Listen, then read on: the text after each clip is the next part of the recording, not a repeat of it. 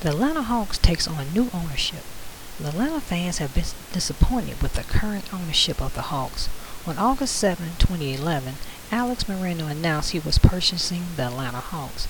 Hawk fans are looking forward to the change in ownership. Morello said with sincerity in an interview that he wants to bring a championship to the city of Atlanta.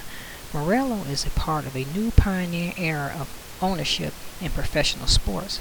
Morello is about to become the first Hispanic majority team owner in the history of the NBA. He has found his way to break through the good old boy network that often roadblocked non-whites without selling his soul. The purchase of the Hawks by Morello is significant, and the perception of Hispanics as business leaders both inside and outside of the sports world. Morello is estimated to be worth around $14.5 billion.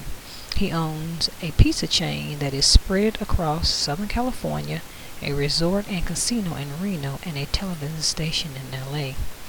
Most of the Hawks fans do not know much about him.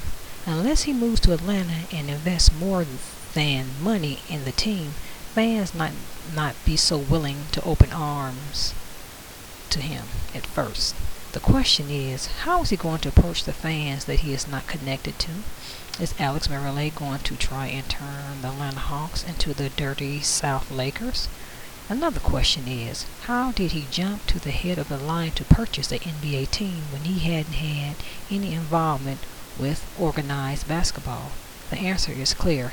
He has the paper, aka the money.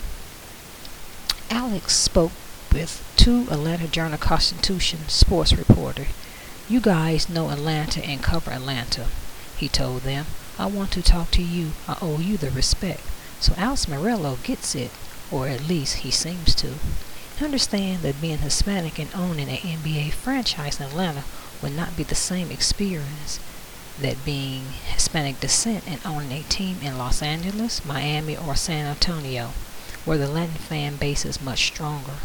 The mountain Morello wants to climb is a steep one.